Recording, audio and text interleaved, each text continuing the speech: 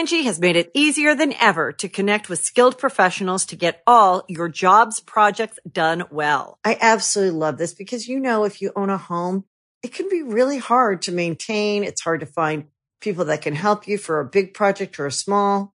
Well, whether it's in everyday maintenance and repairs or making dream projects a reality, it can be hard just to know where to start. But now all you need to do is Angie that and find a skilled local pro who will deliver the quality and expertise you need. Angie has over 20 years of home service experience, and they've combined it with new tools to simplify the whole process. Bring them your project online or with the Angie app, answer a few questions, and Angie can handle the rest from start to finish.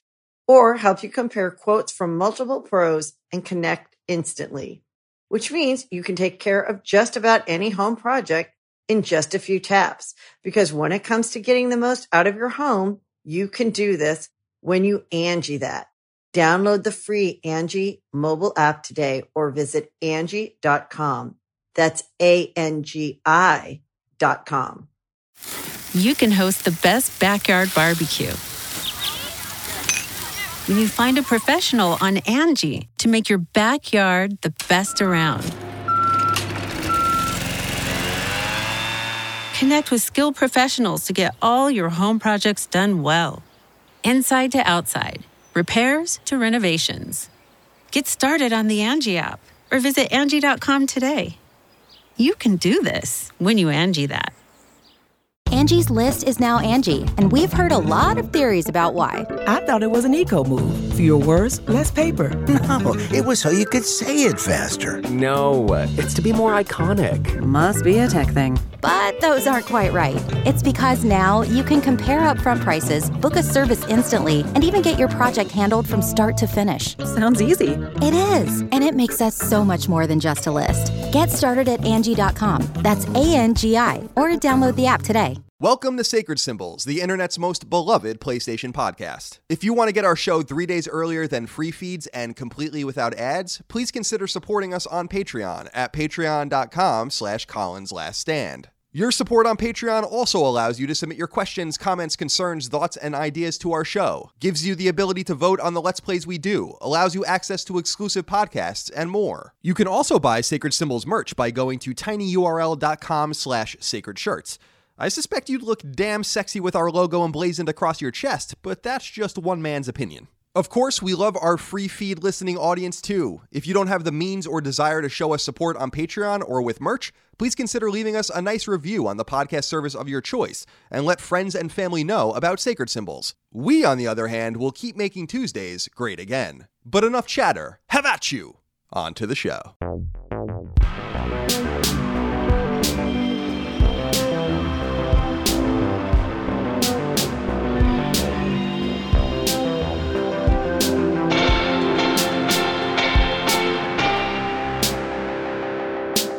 Greetings and salutations. I cracked a little bit there. Oh, no. Like Bobby Brady. No, Bobby Brady didn't crack. Peter Brady was the one that cracked, right? His voice is the one that cracked. Anyway, greetings and salutations. Welcome back to Sacred Symbols, a PlayStation podcast. Yeah.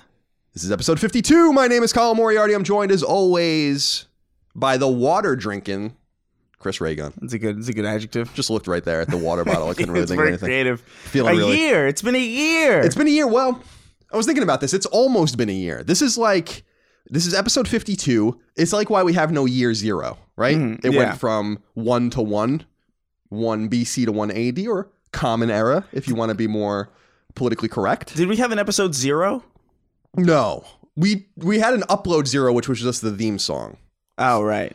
So I guess what I'm saying is we don't celebrate our birthday on the 52nd week. We celebrate our birthday on the 53rd week. Right? So I don't want to get ahead of ourselves, because what if we're celebrating and we're just being real cute about it and then we die? Yeah. That seems plausible. Yeah. You know, anything can happen. Stranger things have happened. Chris, how are you today? I'm doing pretty good. My hands are bleeding. Yeah, they're broken. You are going to, I want to save this for a little while, but you've been playing Crash Team Racing, getting the Platinum Trophy. You're going to get it, it looks like. I think so. I think you're going to get it. Only a few people have it in the world, so you'll be one of the first people to have gotten it, I think. But let's save that for a little while. We will. And I have it downloaded on my machine. You mysteriously asked me to download it on my machine so you can play it here. I don't know why. I got to use my time wisely. I see.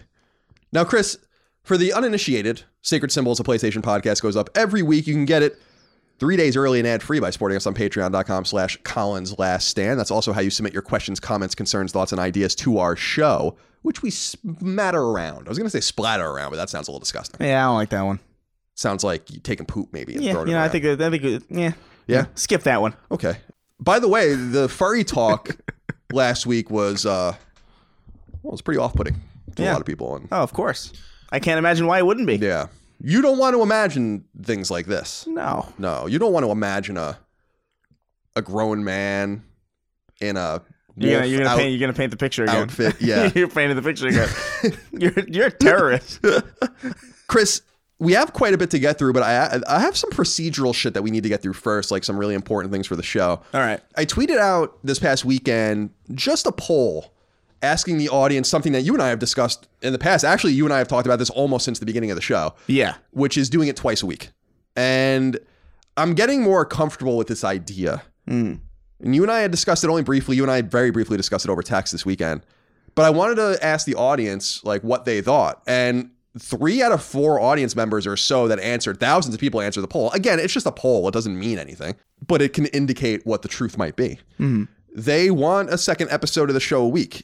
And I pitched it as the second episode will be a non-numbered episode. Nothing will change about our show that you get every week. Like nothing's going to change. Yeah. I feel like I'm a video game publisher trying to explain why the DLC will not hurt. Here's the release regular show. schedule for the Anthem. But what I'm thinking will be fun, and this is what I pitched to everyone, and people were really positive about it, was why don't we do a second episode a week that's only 45 minutes to an hour. It'll only go up for patrons. It'll not be numbered. And it'll allow us to dive deeper into different subjects or whatever that don't necessarily fit into the show, because I don't like if we had just played The Division 2, I don't really want to talk about it for 45 minutes on the show. But it would be cool to talk about The Division only and dedicate an entire episode to it. Or, dedicate an episode to just a news item that we really want to delve deeply into, or just we have a bunch of really good listener questions that we want to use that week and we can't fit them into the regular show. So I think we're going to do this. But to Chris's point, this past weekend when he and I discussed it, I think we'll start doing it in August. Yeah. And is there a reason you're going to be gone? I'm going to be gone actually half of July. I'm going to have as well. I think families coming or something, and then I have to go to them. Right. Because there's been like a bunch of bullshit regarding flights. Yeah. So that's going to be like a weird period at the end of July. Also VidCon and all this crap. It's a busy month. It is a busy month. That month. Well, anyway, I just wanted to throw that out there. We'll figure this out. Nothing's Yeah. changing right now, and nothing is going to change for the show at all. It'll be indistinguishable from the usual insanity that we publish every Tuesday or Friday, depending on where you receive it. But I wanted to let you guys know that I'm thinking about that we're thinking about that, and I think we're going to do it. Yeah. But I really do think it's going to be a Patreon, like just for $1 patrons or above, just an extra piece of content, like supplemental content. And I don't know what I want to call it. Sacred Symbols? Sacred Symbol Sacred? Triple S? Sacred Symbol Special? We'll figure it out. Sacred That's Symbol not bad one. Select. Sacred Symbol Select. Sacred Symbol Select. Like chicken selects at McDonald's? Exactly. They're just a little bit better than the nuggets. Right? Yeah. So I'm thinking that this will be a really fun way. And the other thing that I talked to someone about, someone made a joke saying that they were homeless in response to it. I thought they were serious, but they're not. But I'm a big fan of Sam Harris. Do you listen to Sam Harris at all? He does. I used to a little bit more often when I had more time. Well, for people that don't know, Sam Harris is like a neuroscientist and a philosopher. He does a really great podcast called Making Sense. It used to be called Waking Up. I don't know why it's not called that anymore. And he has this really interesting thing he does where he has like an app and a pay service and stuff like that. But if you really cannot afford it, like if you really can't afford the price, and his is way more expensive than anything we do, then you can email him and he'll figure out a way to give you like a subscription for free if you're a student or something like that. So I want to do the same thing. It's the same thing we did with merch, where I made the merch available the logo is available for free, so you can make your own merch for free. If you didn't have the money, you didn't have the disposition, we'll do the same thing for Sacred Symbols. We're not really going to call it whatever the hell it's called. So like we'll figure out something, a way that if you really cannot afford it, if you're really tight on money, if you can't afford literally the $1 a month it's going to cost, we'll make it available at some point in the future. Excuse me, I just burped. So just throwing that all out there, something we're thinking about. Want your feedback? That's about it on that front. Chris, Derek Wechter wrote into us. He said, I just said woed into us, said, Hey, Colin and Chris, hope all is well with you and yours. Just wanted to clear up some of the confusion and concern surrounding Sacred Symbols reviews disappearing with Apple getting rid of iTunes. Fret not, your reviews are not going anywhere. And Apple Podcasts aren't going anywhere either. You'll notice on your iPhones that there are individual apps for podcasts, music, books, and TV. These 4 apps together make iTunes, so going forward, macOS is going to follow suit and break the iTunes app into 4 individual apps. So this is great. We were concerned that our incredible iTunes review library, which you guys can continue to add to at your leisure, that they might have been gone. Yeah, which would have been awful for us. Yeah. Now, so I think sad. we're being throttled on iTunes. I straight up have talked about that in the past. I think we're being absolutely throttled on iTunes. But it's still important that you guys go over there and review us if you can, if you download us there. I just wanted to throw that out there. I didn't want to discourage people from leaving us very nice and complimentary things. Some of them are pretty golden. There are. I read them once in a while and they're really funny. Yeah.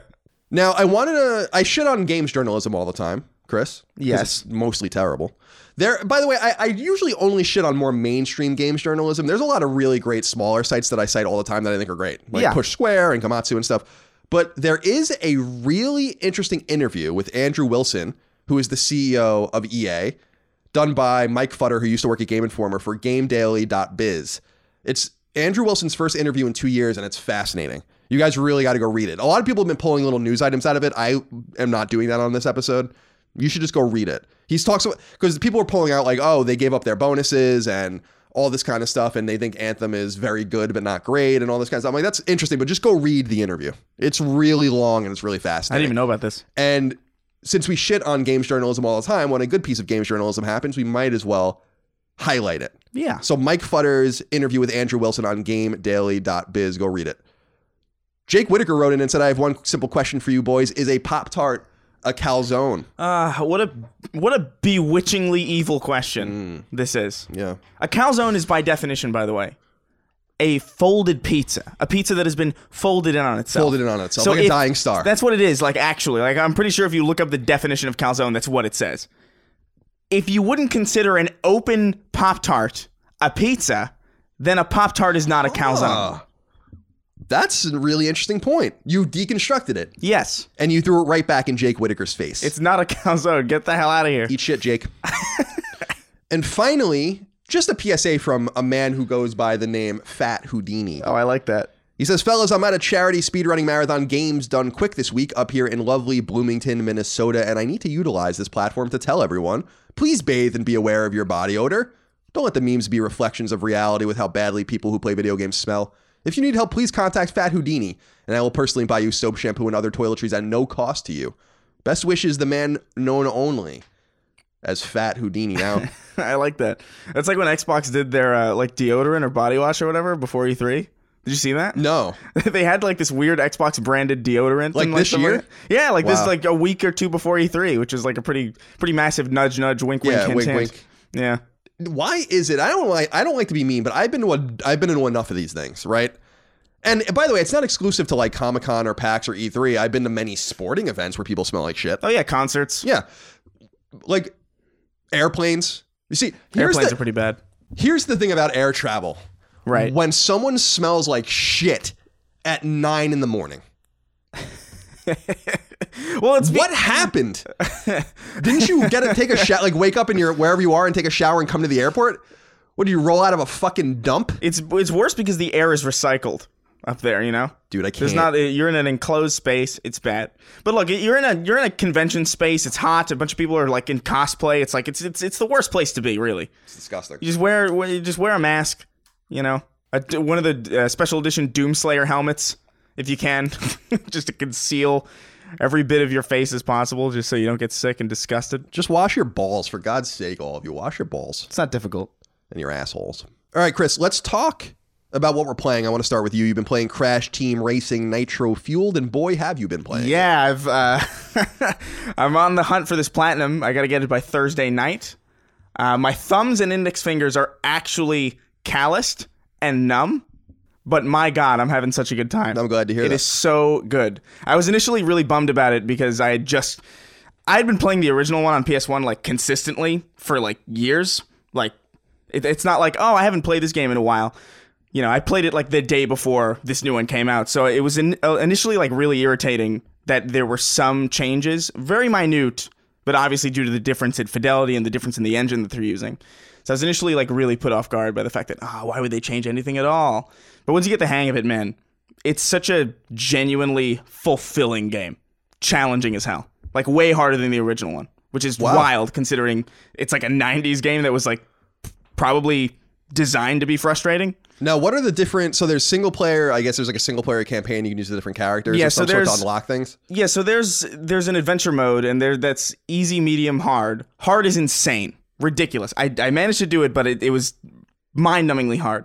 And then there are time trials that are basically like... To beat them, you have to basically be a speedrunner. Like, the AI will straight up cut across courses and do, like, glitchy shit that I could have sworn they would have patched out, but it's still there, which is awesome. It's great. Best kart racer around right now, honestly. Cool. That's great. That's great to hear. I'm really happy that you're enjoying it. You can play it online, right? With others? Yeah, you can. Are people good online? I mean, it's hard for me. I play online to relax, you know? But I'm also, like, I'm in probably the rare percentage of people who's, like, weirdly obsessed with this game. So, like, online's kind of easy. Sometimes I'll get second place, you know? Wow, look at you. But you're a regular Mario Andretti, aren't you? Not to toot my own cart. Oh, but well, you could have said toot your own horn. I mean, the cart could have a horn. No, carts don't have horns. Not in this one. I see. Well, the one thing that I want to ask about this is if it's got the rubber banding that was so notorious in Mario Kart games that turned me off, obviously, at a very young age from playing any of these games. Not that I noticed. I don't think so. You can get if you're good at it, you can get a substantial lead. They can't do that thing where they trail behind you and get a boost from your line. No, it's none of that. It's very mechanically complex. There's a lot of maintaining.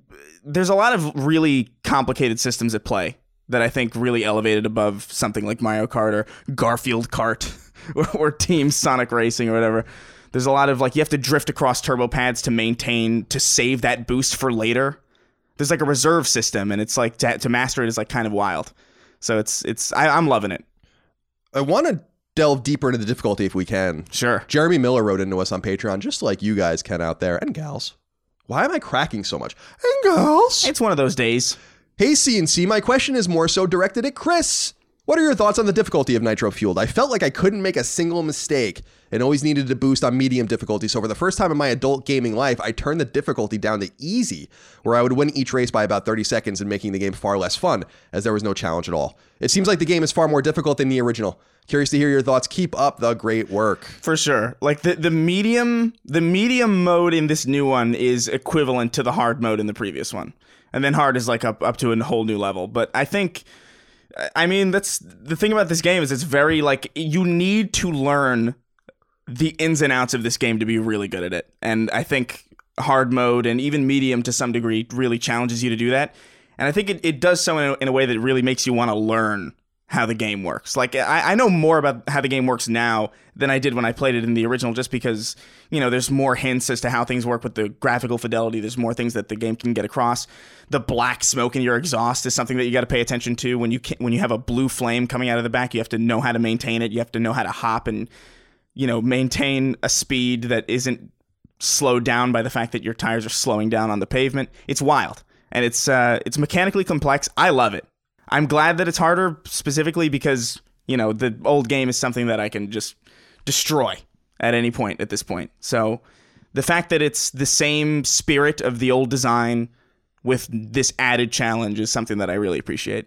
That's great. And did it review well? I actually didn't even look. It's doing pretty well. I think last time I saw it was like 87 or something like that. Very good. It's doing pretty well. Good although people are like, I don't know if it could stand up to Mario Kart because it's bullshit. Come on. Be real. Get good. Well, Get good, we all guys. know what the story is with Nintendo games, don't we, everyone? Yeah. Don't we? All right, Chris, I've been playing a couple of games. First of all, I've been playing Bloodstained Ritual of the Night, and I really like it a lot. I think it's really great. Now, it's important to note that I received what many have received, which is a cataclysmic game-breaking bug. Oh, yeah. How was that? About 6 hours into the game. What's that? What was that? What did it do? So there was this interesting bug. If you started your save on 1.0, 1.01 patches, and then it continued in 1.02, it made a bunch of treasure chests unlock and empty their contents for some reason in the game. So you reach a point in the game where you need to get this stuff called the silver bromide after killing this boss, and you use it to proceed to get an item that you need to proceed, and the treasure chest is open and there's no silver bromide, so you can't continue. And I went and looked this up and I'm like, this is fucked. And dude, tons of people like reached this bug, and they looked into it and they figured they can't fix it. Like they were like, you gotta start again.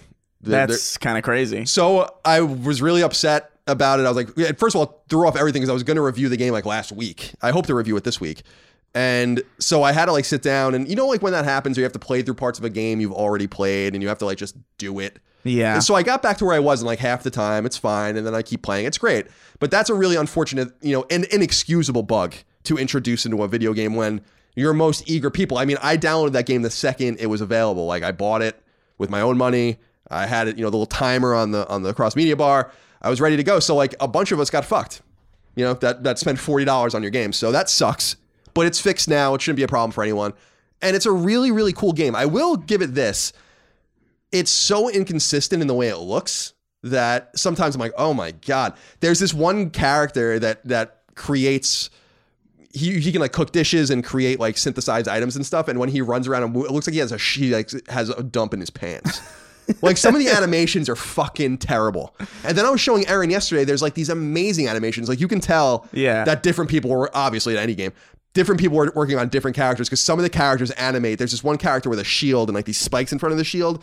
If you guys play the game and know what I'm talking about, watch the animations on this character. It's unbelievable. I was like, holy moly. So there's this really inconsistent look with the graphics, with the backgrounds, with the music, with everything. It's all inconsistent. Some of the enemies are really uninspired. Some of the enemies are incredible. Yeah. There are these severed dog and cat heads that you have to fight, which are really creepy. That I think if you supported the game on Kickstarter, you can design enemies. And so you can see what some of those enemies are clearly in the game. Yeah. There's one enemy with like an electric guitar that's like really fucking cool. Like a zombie with an electric cool. guitar. So I really, really dig what they're trying to do. I think this is a really nice step in a positive direction for IGA and for this fledgling franchise. Unlike Mighty Number 9 and Keiji Inafune, my other boy, and the other game that I really wanted to work out, this is working out just fine. And the only thing I will say is that I think Curse of the Moon, the 8-bit Innie Creates game from last year, is actually better than this. And I actually said that last year when I was playing it. I'm like, I bet you this game will actually be better. And they're very different. One is based on Castlevania 3, one based on Castlevania Symphony of the Night. Right. But highly recommended. It is expensive. It's more expensive than I thought it would be. It's $40. Oh, really? Yeah. But I really kind of think that that's a reasonable price, at least for someone like me. Now, systemically, it's very deep, almost too deep. There's almost too much shit going on in the game. There's, you know, you get these shards from enemies that allow you to, I think it's almost like Order of Ecclesia, where you can use enemy skills. Then you have all this equipment and these weapons, different weapon types. You can cook dishes and you have to find ingredients. There are tons of side quests that you have to do, people all around the castle that you have to do shit for. There's a lot. It's a very dense game. So that might turn some people off, I think, actually. I think it's too dense in some ways. I think it could have pared that back a little bit. I've had similar complaints about other games that I played recently, but it's very good. I do recommend it. Now, well, that's great. The other game that I'm playing here, I want to make sure that I'm not skipping any. Did anyone write in about this game that I wrote down? Oh, Sophia Norwitz wrote in about this. Sophia is the new writer of my series SideQuest. And by the way, new episode of SideQuest went up today all about Ouya, which is now dead, officially. What a surprise. And just in case you guys want to know. Who could have seen that coming? She said, hey, boss and others. So, Colin, you just had a game-breaking bug which killed your progress in Bloodstained. I myself once suffered a broken PS2 memory card and lost everything. I was devastated. Losing progression, no matter how it occurs, is easily one of the worst things a player can experience in gaming. So my question to the both of you is, what's the most painful moment you can recall where a save state glitched, got deleted, or was somehow lost? Did you ever return to the game, or was the moment so heartbreaking it killed all your motivation to go back? Oh my God. I lost multiple memory cards back in the day when you lose a ton of saves at once. I'm sure this happened. I think actually when I was a kid, I 100%ed Crash Bandicoot 1, which is notoriously hard, by the way. Like even recently I think it's even harder in the new one, but like back then it was like really tough. And I 100%ed it. I was like, yes, I 100%ed this ridiculously hard game. Even back then I was like, yeah. And then I think my dog chewed up the memory card because I had it laying on my bed because I was bringing it to like a friend's house and I just forgot about it, and like that was pretty devastating. I don't think I've 100%ed that game again since. So remember when you used to have to bring memory cards with you with games? Yeah. And then PS2 had that really convenient memory card holder inside the case. I think In the GameCube did as well. case? Yeah, there was like a Oh, that's right. there was Yeah. like an indent where you can actually plop your memory card. Yeah, in. that was cool. Pretty clever. Yeah. Now you just send your stuff to the cloud. Thank God for that, by the way. Chris, the other game that I want to talk about quickly, Sure. I've been playing in somewhat secret. I revealed last week. I've been playing Persona 4 Golden on Vita finally. You've This cracked. is like my third time trying to get through trying to play it. I got a few hours in both times. I'm like, about 15 hours in now. I really like it. I think it's really a lot of fun. And it's incredibly systemically deep. It's a little bit confusing. It's very Japanese. Yeah. It's very melodramatic. But it's fun. It's fun turn-based RPG. It's got a lot of things to upgrade. It's got amazing music. I really find this Japanese pop music quite appealing. Yeah. No, the music's always been good in Persona games from what I've seen or from So- what I've heard. Yeah. Yeah. So just wanted to throw that out there. I assume I'll talk about it more in the weeks and months to come because I imagine it's going to take a long time for me to get through. I basically have been playing it in bed before I go to bed at night or in the morning for like an hour or two. That's when I play it. On your Vita or? On my Vita. Oh. And it's good. I really like it. I wanted to throw that out there for everyone. Now, Brian Barlog wrote into us and said, "Hello, gents. As I replay New Game Plus on Persona 5, I'm reminded that this 2-year-old game longer for Japan has never once received an update. In this day and age, that's insane to think of. This game is huge with lots of different things that can happen, and it was all polished before release. I know you're both chomping at the bit to play the game, so have at it. What if every game was launched in this state? Well, every game would take as fucking long to make as a Persona title, I guess. I did want to throw that out there. Persona 5 is going to be next on my list when I get through Persona 4. But I found that unbelievable. Persona 5 has never been updated. Yeah, good. Pretty interesting. That never Good. happens. That's how things used to be. Yeah. By the way. Games used to work. Yeah, and even when games used to be launched kind of broken, that would just be the game, and people would have fun with it anyway. Like Halo 2 is notoriously broken, and still it's like highly regarded as one of the most competitive and one of the most renowned arena shooters ever. So you would think you would want to sell your game in a working condition for obvious reasons, but also because it costs money to submit updates and QA and stuff like that. That's always been confusing to me. I'm like, you're just wasting money by not perfecting the game before it goes gold. Yeah. Finally, Chris, before we get into the news, Eugene Lanzioni wrote into us and said, "Dear Colin Moriarty and Christopher Raygun, which of the following recent spiritual successor video games is most likely to spawn a rebirth of the spiritual successor?" Okay. So Bloodstained, 2D Castlevania. Not really 2D Castlevania. It's really 2D Metroidvania. Fell Seal, Final Fantasy Tactics. Or Wargroove, which is Advance Wars. That game looks great. Also, feel free to sub in a non-Nintendo related IP for Wargroove and Advance Wars. So he's asking, will Bloodstained encourage the return of Metroidvania Castlevania games? Will Fell Seal encourage the return of Final Fantasy Tactics? Or will Wargroove encourage the return of Advance Wars? Huh. Honestly, I don't think any of these are high profile enough to really spark any kind of dramatic rebirth of an entire genre. But I mean, of the three, probably Wargroove. Yeah, I would agree.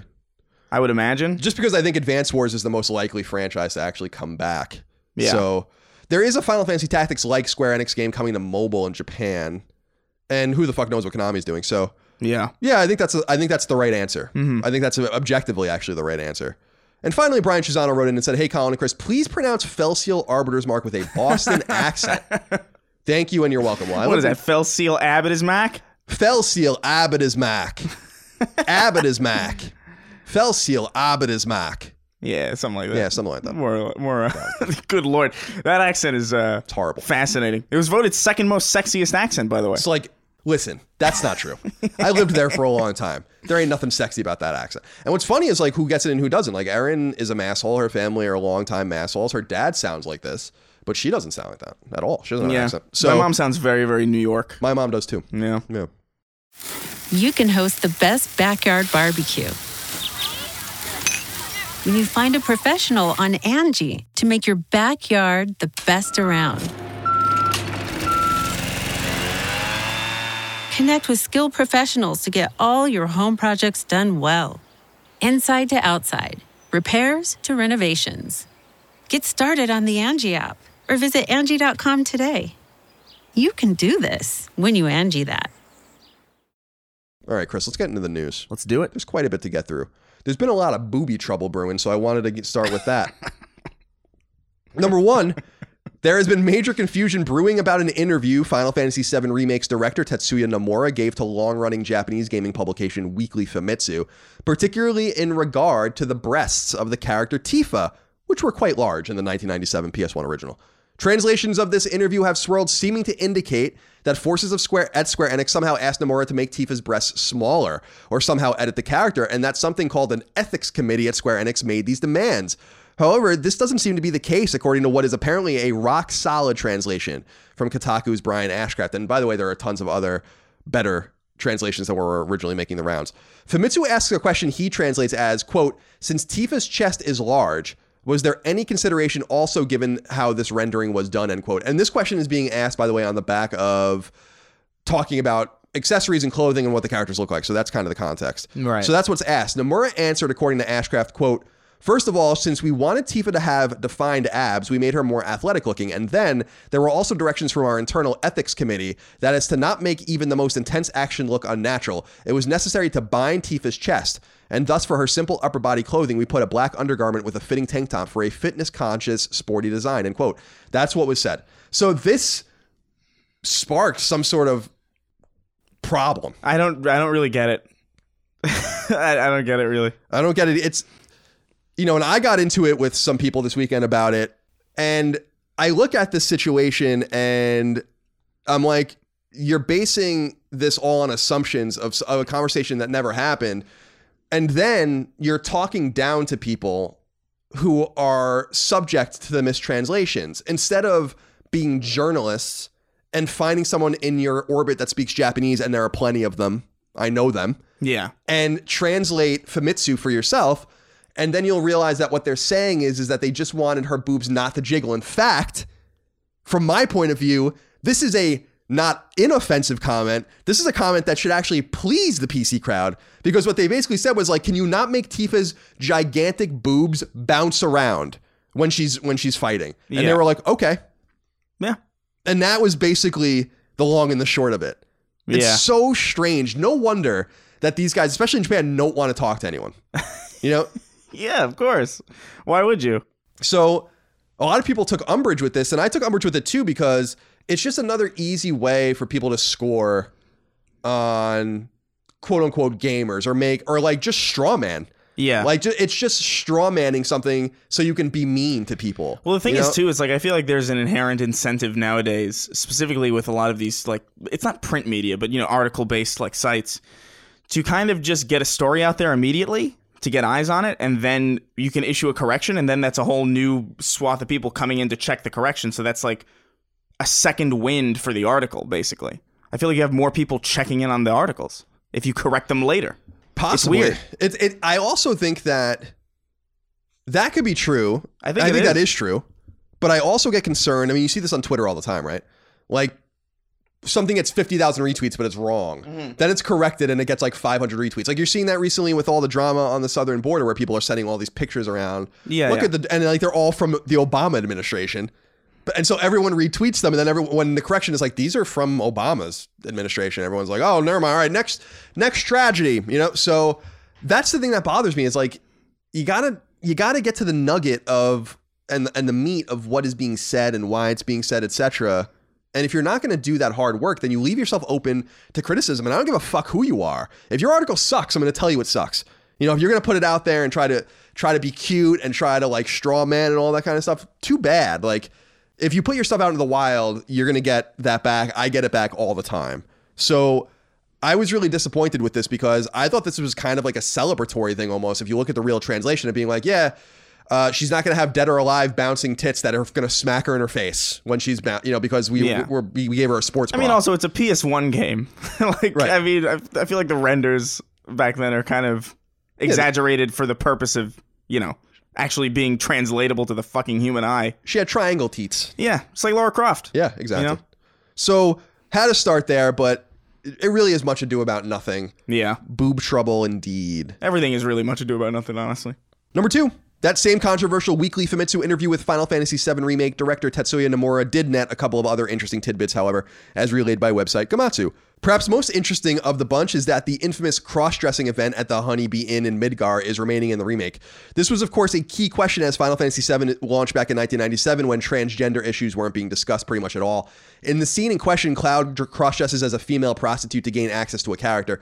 Nomura says that some changes have been made to the scene, however, perhaps alluding to toning down its more lurid elements. It did kind of suggest, if I recall in the game, that it's like a little, some of it is involuntary what's going on in this place, I think is kind of the insinuation. It's been a little while. Additionally, the game will have dialogue options, which is for the most part a completely new addition, and there's new content surrounding the core experience we're familiar with.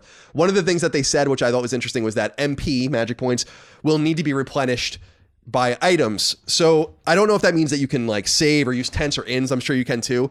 But there's been a real tradition in recent Japanese role-playing games for the most part to just refill magic points after a battle's over or as you walk around. It happens in Tales, etc. So I like that you're not going to be able to spam your magic, which, as we said yesterday, you're not going to, or last week, you're not going to be able to do anyway, because you have to earn your right to use magic in Final Fantasy VII Remake. Yeah, which is a really neat idea. I agree. Number 3, Ape Escape may just be readying for a comeback, or Sony could just be celebrating its old school cartoonish franchise.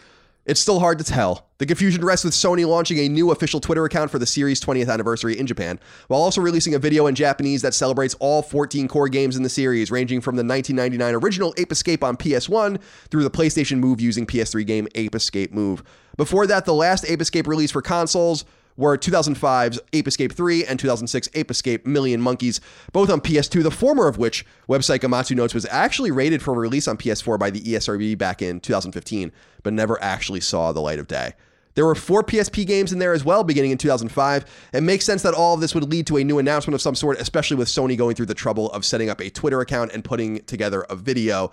My assumption is that this will either lead to a new Ape Escape game or maybe a collection, because if you watch the trailer, they show a bunch of these different games. Yeah. And I know that they're trying to celebrate the whole thing, but could it be some sort of compilation? Is that why Ape Escape 3 never came to PS4 as it was planned to? I would love this, by the way. It's been a while. I never really played the majority of the series, but Ape Escape 1 is like one of my favorite PS1 games, period.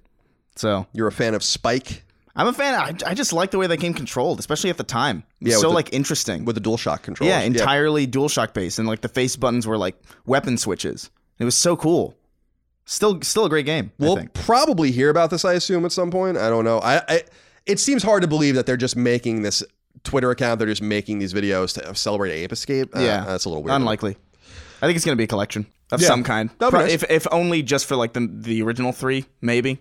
But I don't know. Who knows? A lot of those games are stranded on PSP, so it'd be interesting to see what they would do with those as well. Number 4, as Chris alluded to last week, it seems that Respawn Entertainment's upcoming Star Wars game, Jedi Fallen Order, is actually some sort of non-linear Metroidvania-type game. This was for some reason not at all effectively communicated by publisher Electronic Arts during its pre-E3 stream. Website Push Square points to a video from Game Informer featuring Respawn's Jeff Magers, who confirms that in Metroidvania style, the game's protagonist will learn new Jedi skills and find various pieces of equipment that will both open new areas of the game and make revisiting old areas worth your while. As the game takes place across multiple planets, you can use your ship to get between them at will. This approach is totally new for Respawn, a studio founded in 2010 in the remnants of the original Infinity Ward, the Activision-owned Call of Duty team. Respawn's other 2 major games, Titanfall and Titanfall 2, are both as far from non-linear as can be imagined, and as is Apex Legends, the team's smash hit Battle Royale title. So such information about Jedi Fallen Order is far from a given. Mark Elfering wrote in and said, "Gents, why do games insist on not really telling us what they're about? Jedi Fallen Order is apparently a Metroidvania only revealed via off-topic conversation at E3. Would it not benefit the company to explain the game and generate hype? Also, friends, remember to fuck in those dog costumes." God damn it. So you brought this up briefly last week, Chris, Yeah. and I went and investigated this a little bit. They really didn't say this, like when it counted. I thought it was like a linear shooter. Well, I feel like that's a weird thing to get across naturally without just saying, hey, this is a Metroidvania, you know?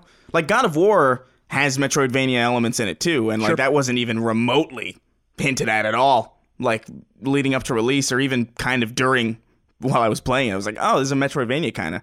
You got to get like new weapons and like go back and like, you know, I think it's just kind of a difficult thing to highlight during an E3 presentation, especially with a 3D game. I feel like this is a lot more easy to get across in like a 2D kind of thing where you can, oh, he's going up. Oh, he's going left and right. Whoa, how neat. But I do think they really dropped the ball on not highlighting this at all. At least show the fog of war, or like something like that. Yeah, it's very strange because it looked like just it looked like Uncharted. Yeah, exactly. It kind of looked a little generic to me. I think it looks cool, but they didn't do it justice by the way that they talked about it. No, for sure. My bigger question about this, Chris, is just, I guess you would want to make it seem like a more robust game, because from my perspective, the way it was rolled out last year at E3, when Vince Zampella just talked about it randomly because it was clearly not planned, and it seems like a game that's really been rushed.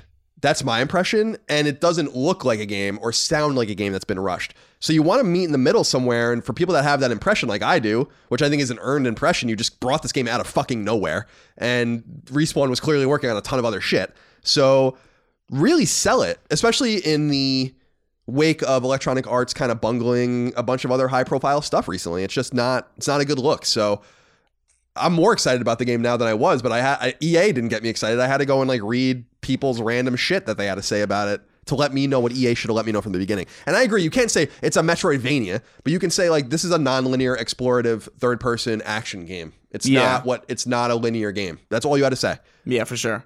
But then you have to worry about what do you say in place of Metroidvania? Do you say it's open world? Because then a bunch of people are going to be like, another one of these. Yeah, that's true.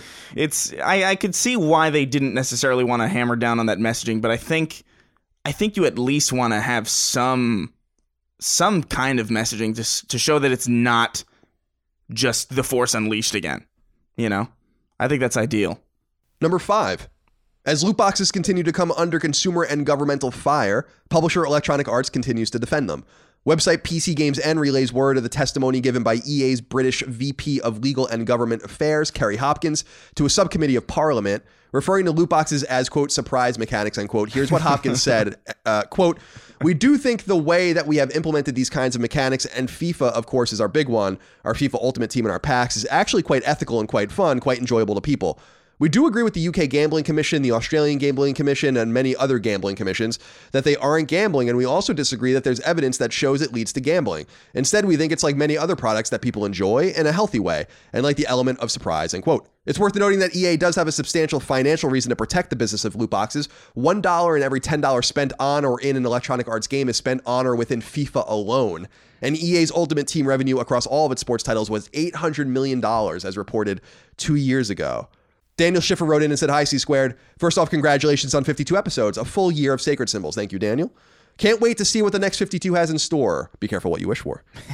What are your thoughts on EA redubbing loot boxes as surprise mechanics and comparing them to Kinder Surprises or CCGs?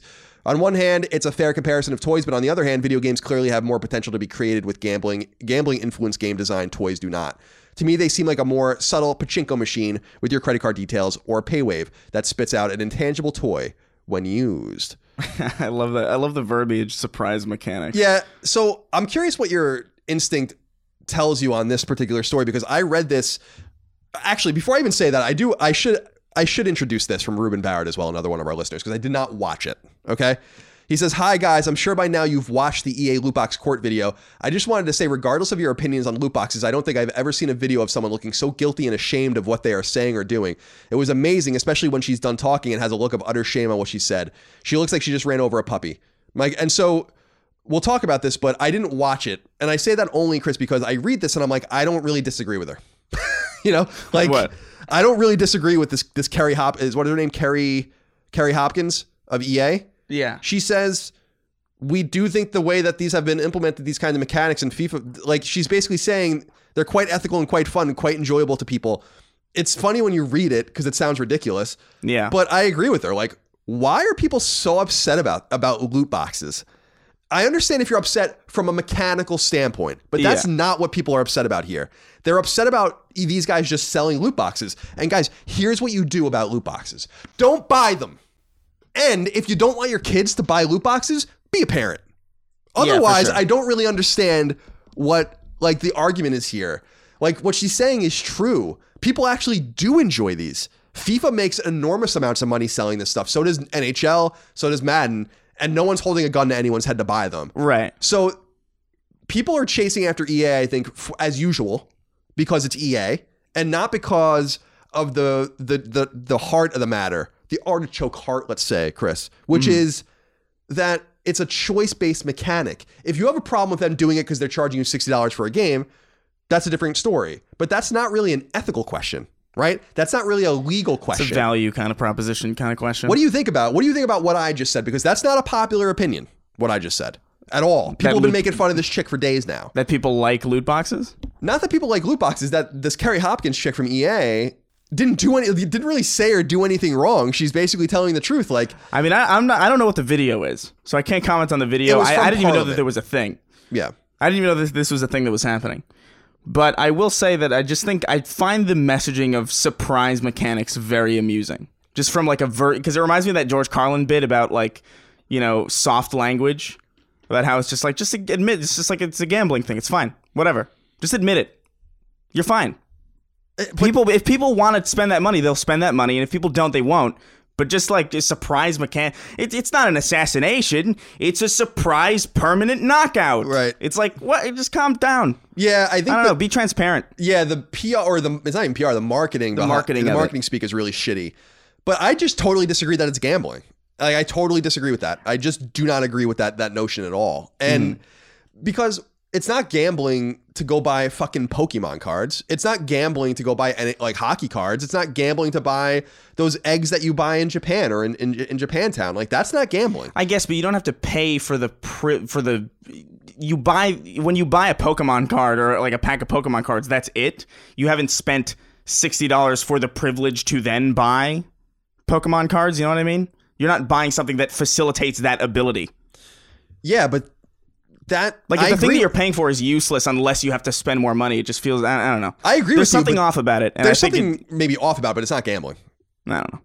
Right, like the British and the Canadians and others, Australians have all rendered. This is going through now the U.S. Where we love gambling, so this is definitely not going to be a problem here. But I guess I just see this. People like for us to shoot straight and be fair, right? And it's fun to shit on EA, and we've shit on EA for Anthem and all that kind of stuff, whatever. But like, I really just do not see it. I just don't get it. I really don't. You don't want your kids to use your credit card information in Fortnite. Don't give your kids access to fucking insane. Fortnite. It blows my mind. You don't want your kids to buy things. Be a parent. When my parents told me to do something, I either didn't do it or there was a fucking consequence. Yeah. Like I really just I'm upset by, my kid's doing this and the game. It's like, just take the fucking Switch away from your kid then. Your 10-year-old child. Are you the parent? Yeah, you shouldn't really. You shouldn't.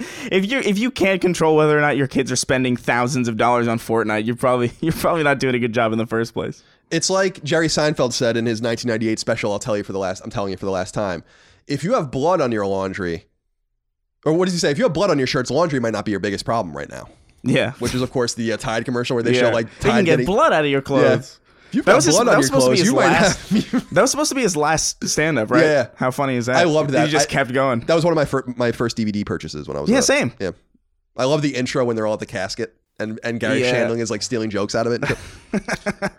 Number 6. Bernie Sanders is officially the first major presidential candidate in American electoral history to endorse the game developer unionization, which has been a hot button topic around the world over the last few years. His endorsement came via Twitter and other avenues of social media where he said, quote, "The video game industry made $43 billion in revenue last year. The workers responsible for that profit deserve to collectively bargain as part of a union. I'm glad to see unions like the International Alliance of Theatrical Stage Employees and the broader Game Workers Unite movement organizing such workers," end quote. Sanders linked out to an article from Time published earlier in June, which discusses the matter more in depth. I thought this was pretty significant. We don't typically talk about politics unless they're germane to our show. So we talked about tariffs. Yeah. And we're going to talk about this too, because unionization obviously is a big topic in Western Europe and in the United States in the game industry. Bernie Sanders is the first to acknowledge this movement. And Bernie Sanders is a major political candidate and a major political figure in the United States, which Americans know, I think, inherently. I think a lot of people around the world know, but he's probably in the top 3 biggest names in American politics. So probably, yeah. That's a big deal. I don't think he's going to win the primary. I don't think he's going to be president, obviously, but his support is interesting because I wonder, is he such a trendsetter on his side of the aisle? Other people are definitely going to start talking about it now. Yeah, for sure. So that's why I wanted to bring it up. Is just that when I saw that, I was like, oh, that's pretty interesting. Politicians never talk about video games unless it's negative. Ever. They never have something nice to say about video games. Yeah. So, because this is actually concurrent to like the loot box legislation going through the House and the Senate. Yeah. So, yeah. it was interesting. I'm not a Bernie Sanders fan. As you guys know, I consider myself a moderate conservative. He's certainly not my kind of guy, but this is newsworthy, so that's why I wanted to talk about it today. Angie's List is now Angie, and we've heard a lot of theories about why. I thought it was an eco move. Fewer words, less paper. No, it was so you could say it faster. No, it's to be more iconic. Must be a tech thing. But those aren't quite right. It's because now you can compare upfront prices, book a service instantly, and even get your project handled from start to finish. Sounds easy. It is, and it makes us so much more than just a list. Get started at Angie.com. That's ANGI, or download the app today. Next up is number 7. It seemed impossible, but it's actually happening. Disaster Report 4 is coming to the West. The game's full title is Disaster Report 4 Summer Memories, and though it's coming to PS4, it was actually originally designed as a PS3 game and was coincidentally supposed to come out on March 10th of 2011, the day before the devastating 2011 earthquake that hit Japan. However, it was coincidentally delayed out of that date and then canceled outright after the earthquake due to the game being about trying to get out of an obliterated city in one piece. It was lost in limbo until years later when a new publisher, Granzella, acquired the game and the IP from Irem, its original publisher and developer. The version of the game came out in Japan in 2018, but won't come to Western PS4s until 2020. This is really cool. This game has been lost forever. And for people that were around and remember this, multiple games that were Japanese that came out around the time of the earthquake were canceled or delayed indefinitely.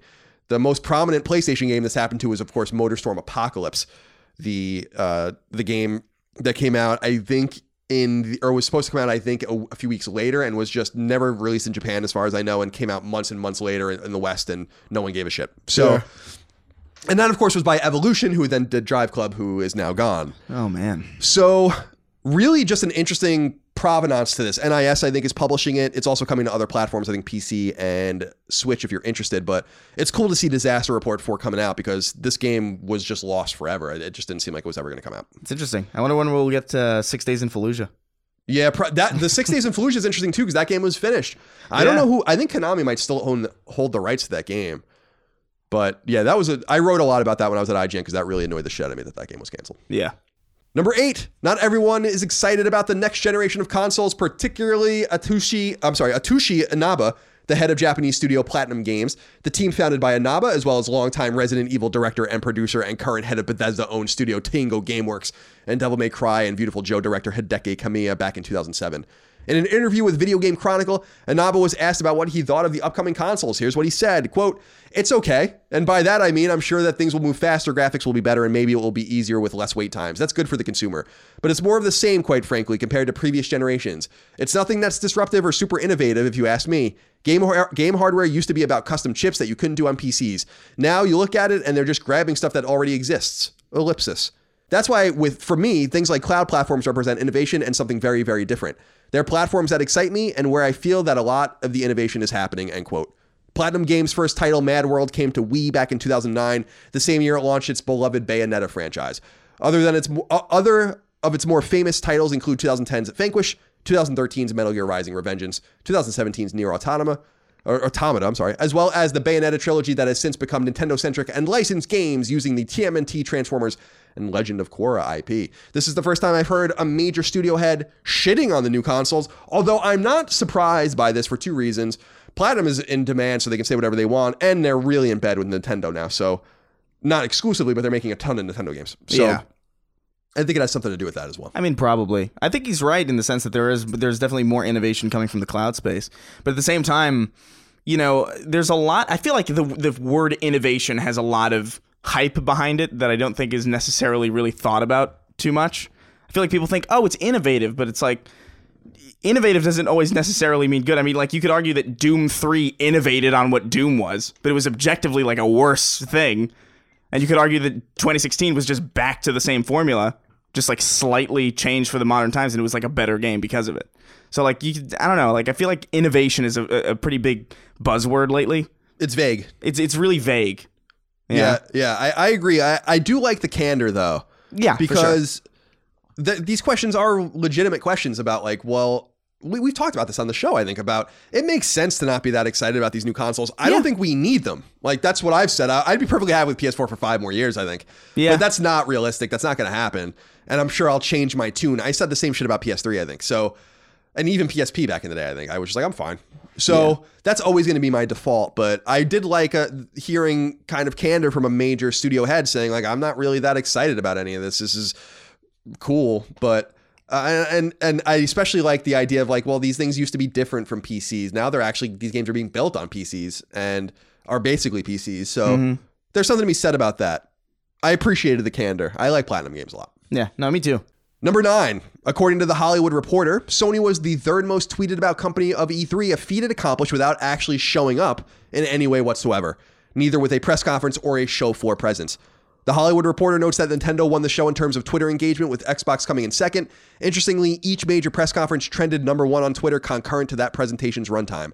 Final Fantasy VII Remake was Twitter's most tweeted about game, not surprisingly, with Cyberpunk 2077 coming in second place. The Avengers from Crystal Dynamics and Square Enix was the 5th most tweeted about game. Pretty much the rest of them are all Nintendo games on that list.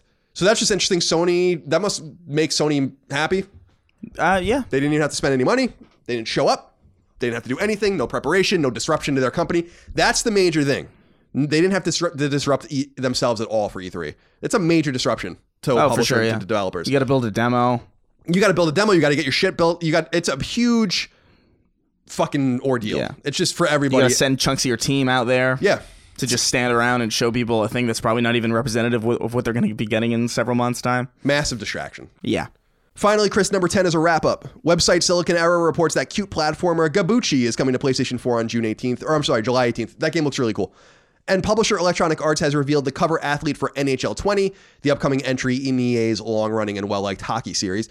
Austin Matthews of the Toronto Maple Leafs will be on the cover of this year's game, which launches on September 13th on PlayStation 4 and elsewhere. And Chris, that is all the news for this week. Well, would you look at that? We do have new game releases to get through. I assume, as tradition dictates, that you will go first. Yeah, I'll do that. Let's do it. There's a lot, by the way. Yes. It seems like quite a bit of a list. Akash, Path of the Five, comes to PS4 as the first elemental girl the village of Akash has seen in over 200 years. All eyes are on her fast-approaching coming-of-age ceremony. All is not lost, it seems. Wait, what does that say? All is not as it seems, however, as tensions between Akash and a nearby human settlement threaten to erupt into all-out war. Doesn't really say much about what it is. No. Attack of the Toy Tanks comes to PS4 and Vita. War is coming, whether you're ready for it or not, soldier. And Attack of the Toy Tanks across the game's 60 levels in the main campaign. Players must take control of the provided vehicles of war and battle it out across different arenas and be the last tank standing. Car Mechanic Simulator comes to PS4. Build and expand your repair service empire in this incredibly detailed and highly realistic simulation game, where attention to car detail is astonishing. Find classic, unique cars in the new Barn Find module. Yeah. And Junkyard module. All right. Car Mechanic Simulator also includes car auctions where old cars are available for your collection. Interesting. I wonder if they have licenses to use real cars or not. Yeah. Counterfight 3 comes to PSVR. Let's make pizzas and pasta quickly and accurately, defeat the bad guys, and become world famous. Counterfight 3 is a simulation game where the players become a chef of a pizza store and provide meals to unique customers who appear one after another. F1 2019 comes to PS4. F1 2019 challenges you to defeat your rivals in the most ambitious F1 game in Codemasters history. F1 2019 features all the official teams, drivers, and all 21 circuits from the season. This year sees the inclusion of F2 with players available to compete, with players able to compete in the 2018 season. What's F2? I don't know. Is that like this? I could have sworn it was just F1, but yeah. I mean, is that like the minor league or something? Yeah, look, man, you're asking the wrong man. Furwind comes to PS4 and Vita. Furwind is a colorful pixel art style action platformer game that evokes the challenging classics of the old days. Embark on this epic adventure in which a little fox will fight the ominous darkness that is invading its world. Irony Curtain from Matryoshka with Love comes to PS4. Irony Curtain from Matryoshka with Love is a satirical point-and-click inspired by the classic adventure games. It smuggles you out of your comfort zone and throws you into the middle of a Cold War spy intrigue where there's an even bigger game being played. I like smuggles you out of your comfort zone. It's a great term. Kid Trip comes to PS4 and Vita. Kid Trip has crashed on a mysterious island and now the local wildlife is out to ruin his day. Run and jump your way through 20 levels of intense platforming madness in this tough-as-nails platformer. Have you got what it takes to help Kid Trip escape? Oh my god. Medusa and Her Lover comes to PSVR. Believe, ellipsis, that one day you may gaze upon each other once again, ellipsis, the story of Medusa, whose gaze turns all upon whom it falls to stone, and Gaios, her lover. 2 players can take on the respective roles of Medusa and Gaios for local co-op play. Also supports a slightly trickier playstyle in which one player takes on both roles. Interesting. I think PSVR might be a mistake. This must be coming to PS4 because it says co-op.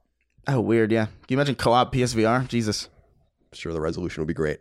Monster Jam Steel Titans comes to PS4. Real trucks, real action. Monster Jam Steel Titans delivers the complete Monster Jam experience for everybody to enjoy. All the trucks, stunts, stadiums, racing, and massive air in one game. Play in various game modes, including stadium and outdoor racing, various stunt challenges, and destruction modes. Nekopara Volume 3 comes to PS4. The third incarnation of the ever-popular Heartful Adventure of Nekopara is here. A whole new story will be told with Maple and Cinnamon as the new main characters. Updates for the consoles. Updates for the console includes an all new opening movie, new opening music, and improved full HD graphics. Cinnamon and Maple. That's definitely, I think I met them at a strip club in Vegas once. Paper Dolls Original comes to PS4. Paper Dolls Original is a first-person horror game with a hint of Asian culture. Explore an eerie, ancient Chinese house with caution in search of your missing daughter. Only by conquering fear can you survive, but when you think it's over, the real story begins. Oh God, crucify me. Pool Nation FX comes to PS4. Pool Nation is the ultimate pool simulator for PlayStation 4. Prepare yourself for pixel-perfect physics and photorealistic graphics. Play live matches seamlessly online. Compete in leagues. And explore our unique rule set customization tool. Pool Nation flawlessly blends reality with the impossible, resulting in the finest example of digital pool ever. Gotta love that digital pool. Yeah, love it. Samurai Showdown comes to PS4. After nearly 10 years out of the spotlight, Samurai Showdown is back with a vengeance. 13 beloved fighters return along with 3 new to do battle on this legendary stage, featuring updated graphics, gameplay, and a revolutionary new feature that learns players' actions to create challenging Ghost CPU-controlled combatants. Pretty cool. Big fan of Samurai Showdown. My brother Dagan. Very excited about that game. Alrighty. The Sinking City comes to PS4. The Sinking City is an adventure and investigation game set in an open world inspired by the universe of H.P. Lovecraft, the master of horror. The half-submerged city of Oakmont is gripped by supernatural forces. You're a private investigator, and you have to uncover the truth of what has possessed the city and the minds of its inhabitants. Ooh. That sounds kind of neat. Yeah, it does. Spider-Man Far From Home comes to PSVR. Your time to swing through New York like Spider-Man has finally arrived. In breathtaking virtual reality, you'll finally have the chance to scale and swing from the highest towers in Manhattan. Just pick one of 4 Spider-Man suits and you'll be launched into the clouds. But keep your eyes and ears peeled. A colossal and dangerous enemy is awaiting. That's weird. That's a movie tie-in. Yeah. That's interesting. You don't see much of those. Oh, what is this? Super Neptunia RPG? Is that what it is? Yep. Comes to PS4. Neptune, stricken with amnesia, awakes in a mysterious world where 2D reigns supreme. With a little help from her friends, Neptune embarks on a journey to regain her memory, save the world, and 3D games as we know it. Do you know what Neptunia is about, the series? Not at all. In fact, when it said Neptune was stricken by amnesia, I thought it was talking about the planet for a second. Yeah, or the god. Yeah. Neptunia is actually pretty interesting. I don't like to play the games, but Neptunia is a series that is an analogy for the console war. And that's what the story's about. Oh, that's kind of neat. And there's different characters or different entities that represent like the different consoles, like, and the type of person. Right. That sounds kind of like a neat premise, at least. Yeah. So that's, it's a niche thing. War Tech Fighters comes to PS4. War Tech Fighters, the space action game that combines the spectacular action of Japanese anime with Hollywood blockbusters. Configure, upgrade, and customize your War Tech and dive into battle to fight back the Zetronian forces and save your galaxy.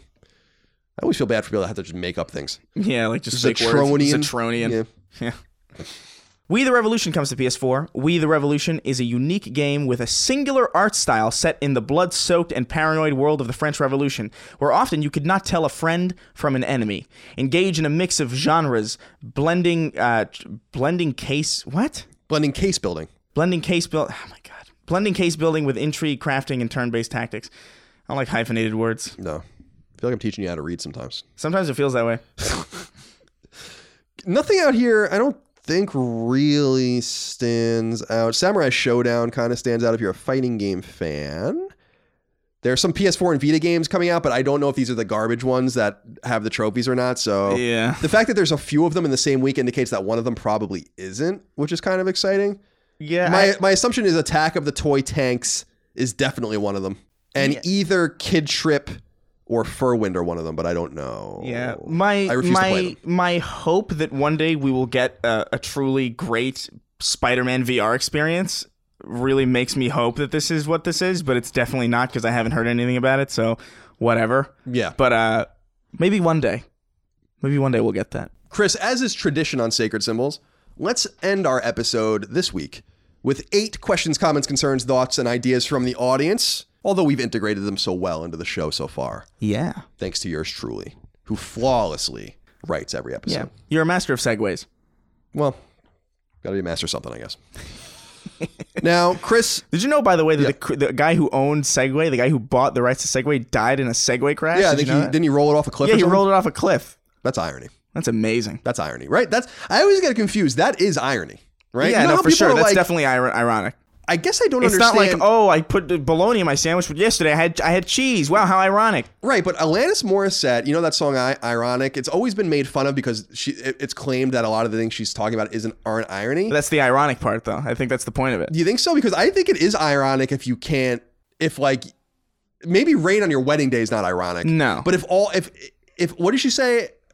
A world of spoons and all you need is a knife or whatever, or something like that. It's like all you could find is a spoon. That's ironic, isn't it? It's vaguely ironic. Yeah. I think the point of that song, though, is ironic.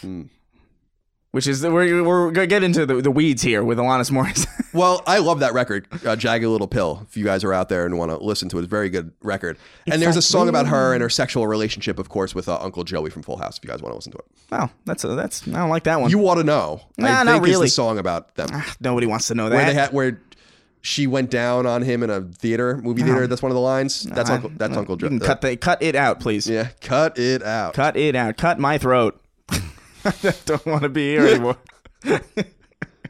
First question, Chris, comes from Ryan Griffiths. He says, "Hi, Colin and Chris, you beautiful bastards. Do you think there is a chance we will ever see the Dead Space series return? Whether it be a trilogy remaster or a reboot of some kind. I was truly gutted when Visceral Games was shut, as Dead Space is one of my favorite franchises of all time. Would love your input. Keep up the great work, from a longtime fan in rainy England."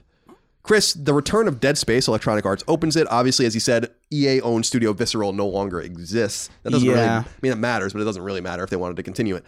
Do you think that Dead Space will continue? No, I think it's dead.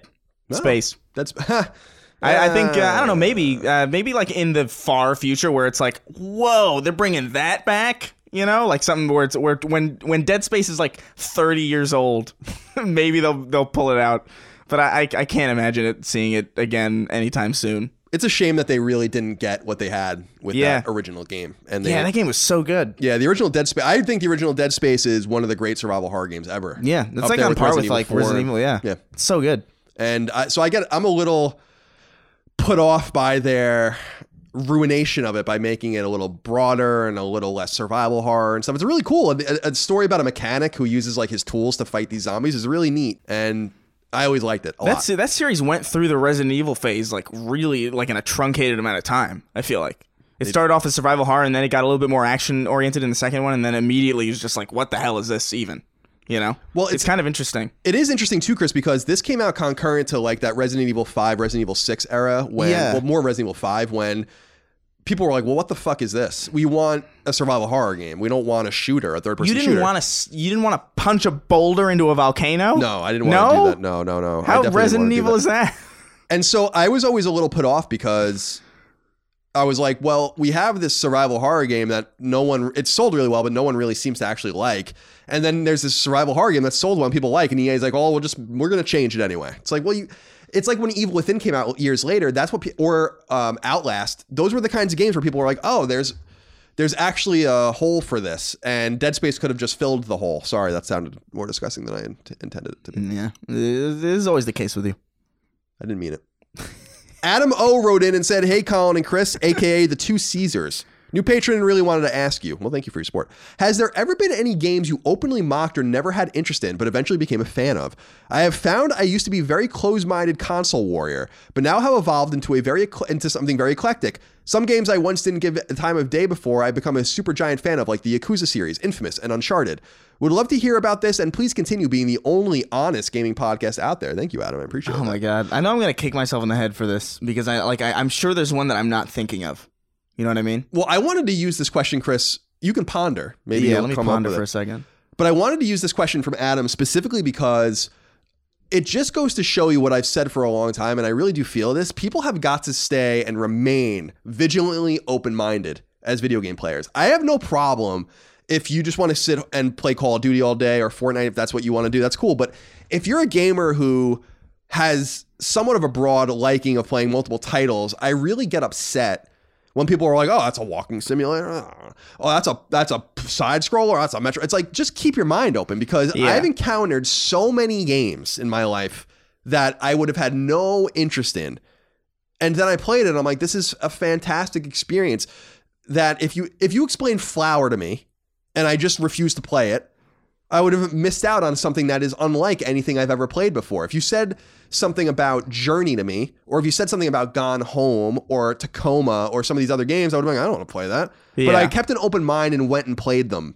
And so it's not about specific games that I might have missed or might not have missed. It's about looking at the full breadth of what games can do and being open to it.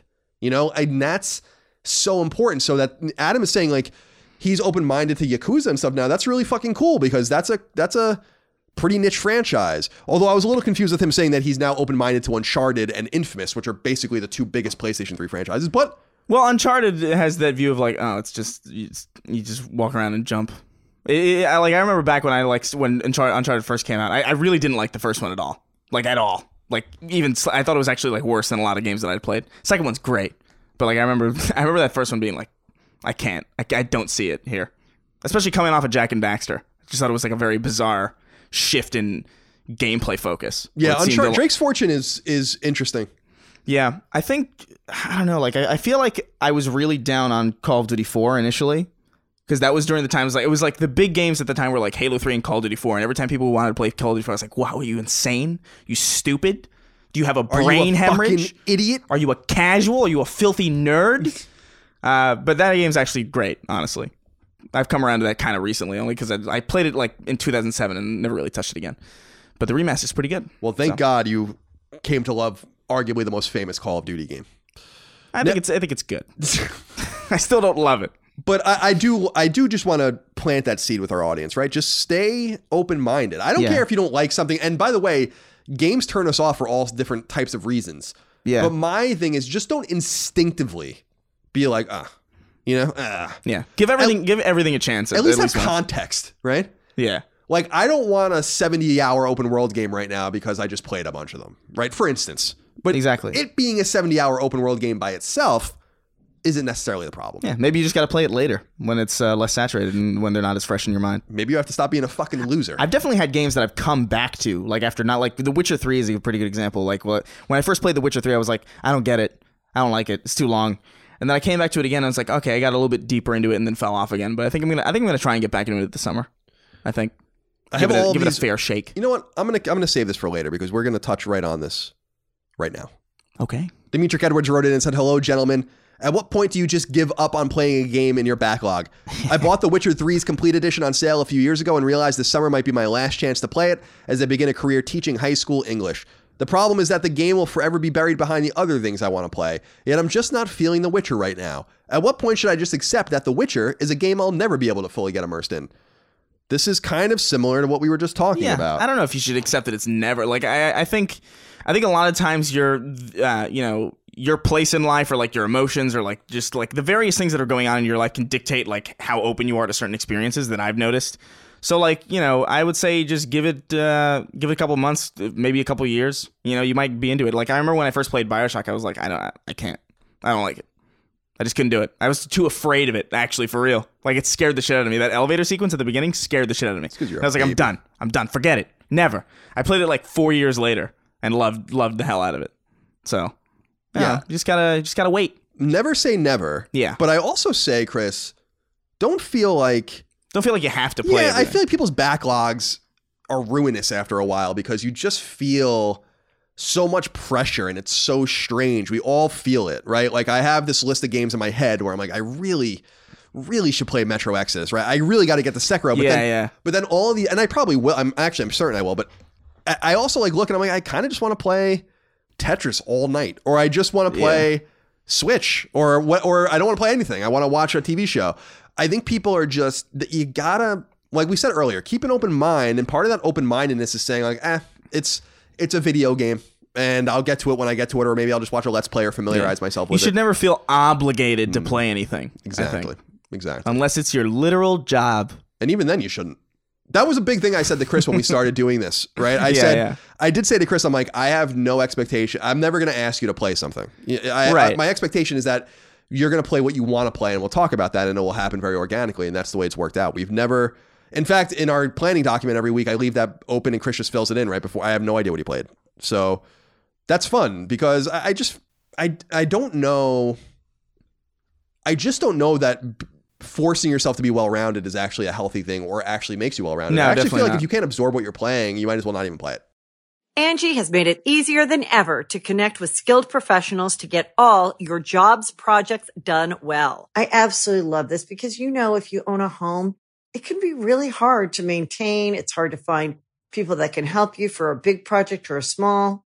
Well, whether it's in everyday maintenance and repairs or making dream projects a reality, it can be hard just to know where to start. But now all you need to do is Angie that and find a skilled local pro who will deliver the quality and expertise you need. Angie has over 20 years of home service experience, and they've combined it with new tools to simplify the whole process. Bring them your project online or with the Angie app, answer a few questions, and Angie can handle the rest from start to finish.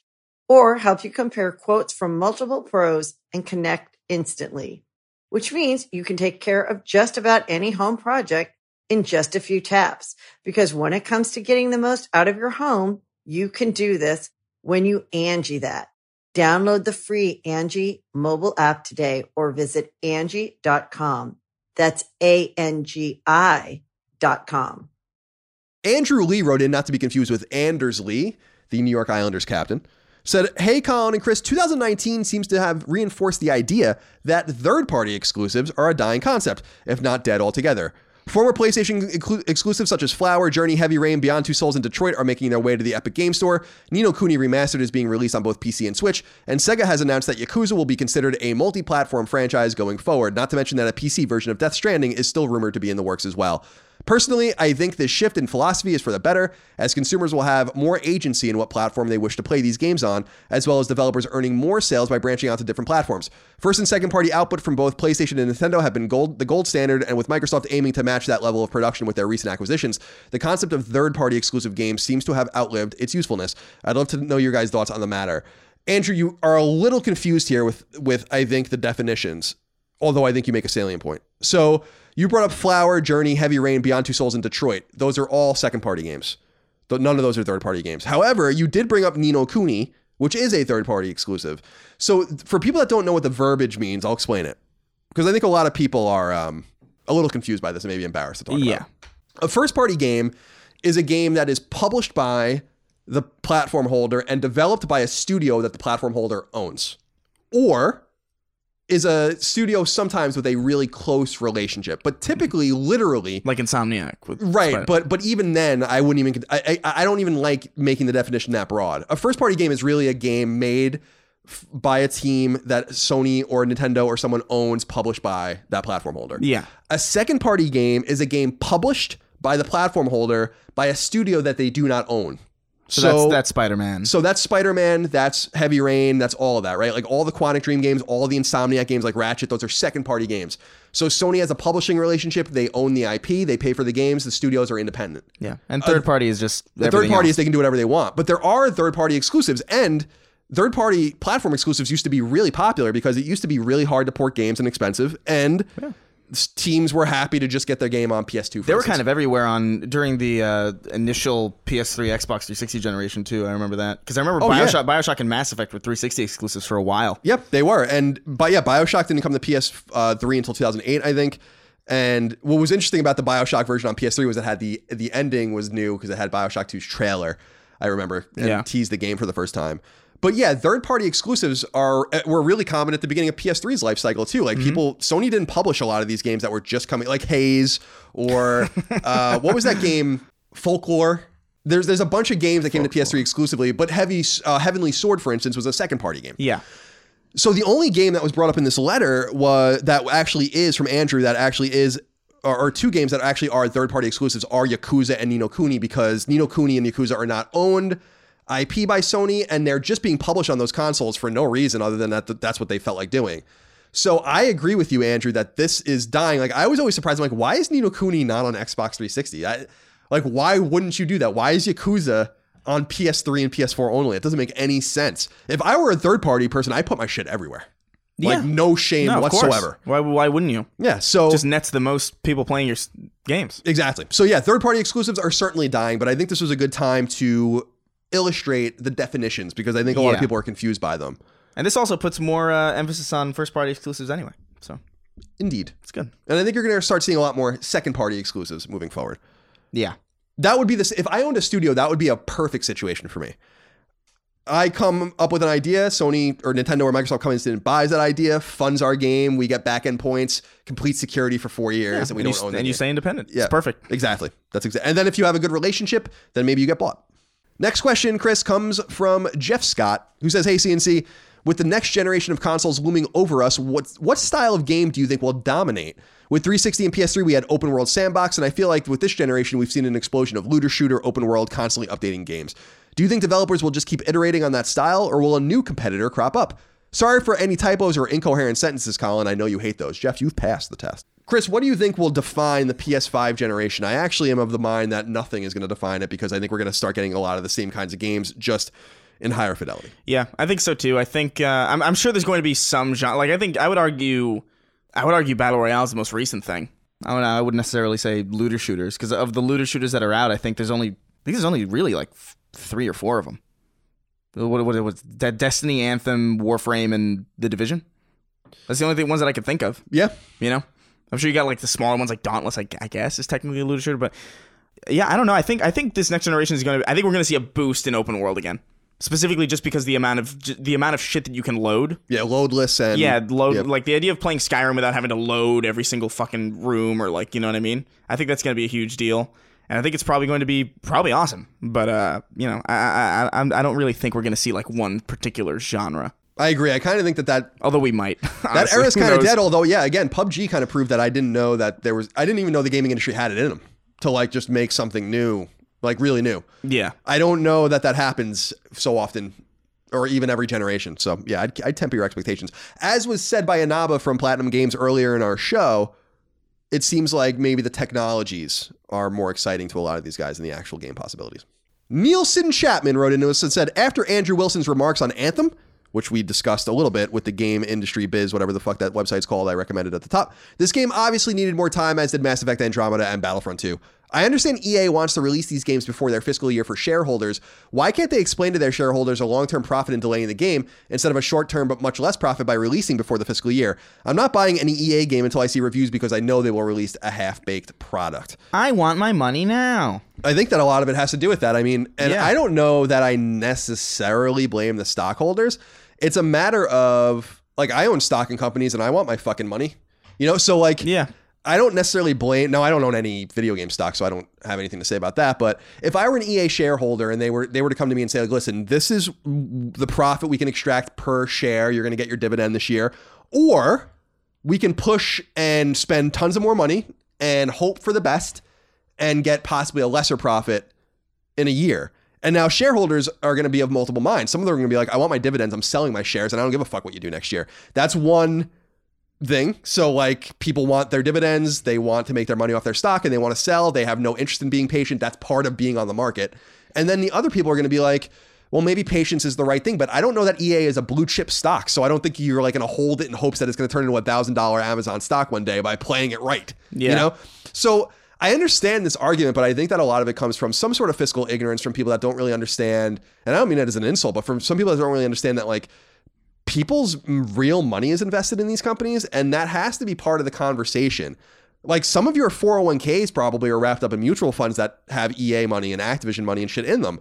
So you actually out there probably have an interest in getting Anthem out sooner too. Now, maybe not as a gamer, but my guess here, Chris, is that if they held Anthem, they would have spent more money and made worse optics for themselves and made less money on the back end, and their shareholders would have been fucking furious with them next year when they could have extracted the value they did out of it right away. So I understand both arguments, but I'm coming at it from a shareholder kind of position where I'm like, yeah, I don't blame them. I want them. I would want my money.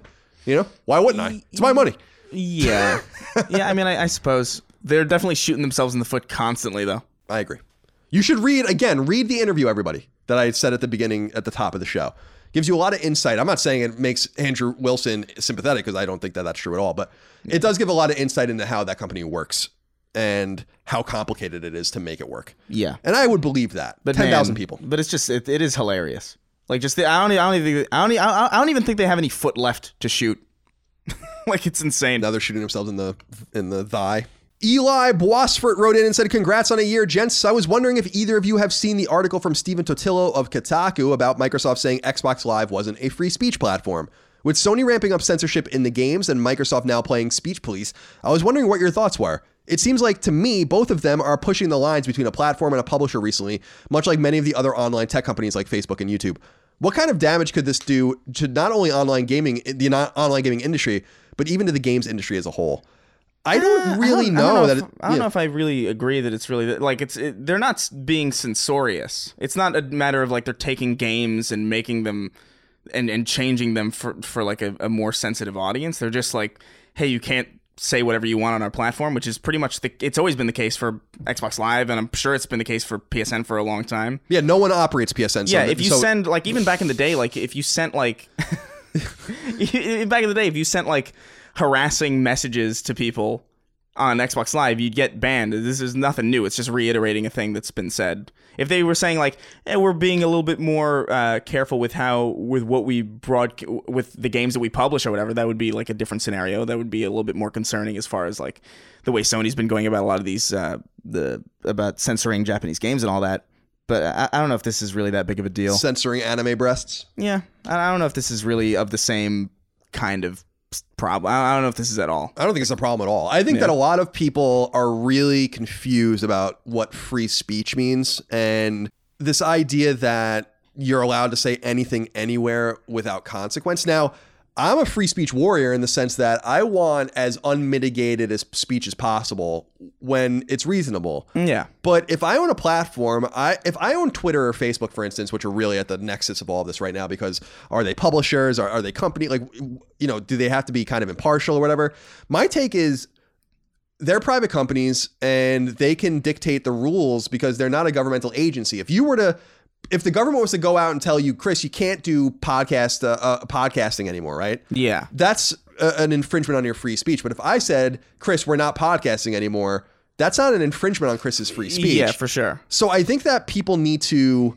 But well, go ahead. But also, Xbox and PlayStation are not Facebook and Twitter. I would argue that Facebook and Twitter have a far greater monopoly on the things that they are, you know, on the spaces that they inhabit than Xbox or PlayStation does.